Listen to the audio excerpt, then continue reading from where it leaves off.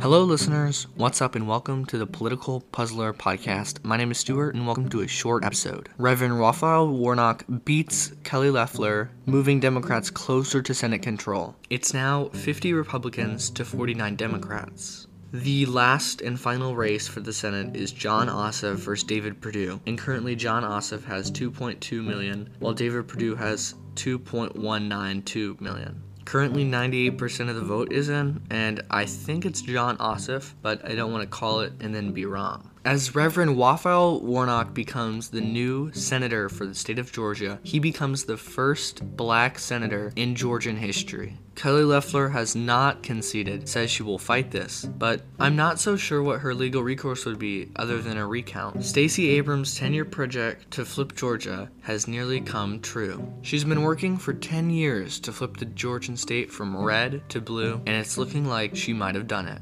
The Jon Ossoff-David Perdue race is so close that David Perdue is able, within his legal limits, to set a recount if the race does call Jon Ossoff. Georgia's Senate race were the two most expensive congressional races ever, with a combined cost of over $800 million. Thank you so much for listening, and everyone, have a good day.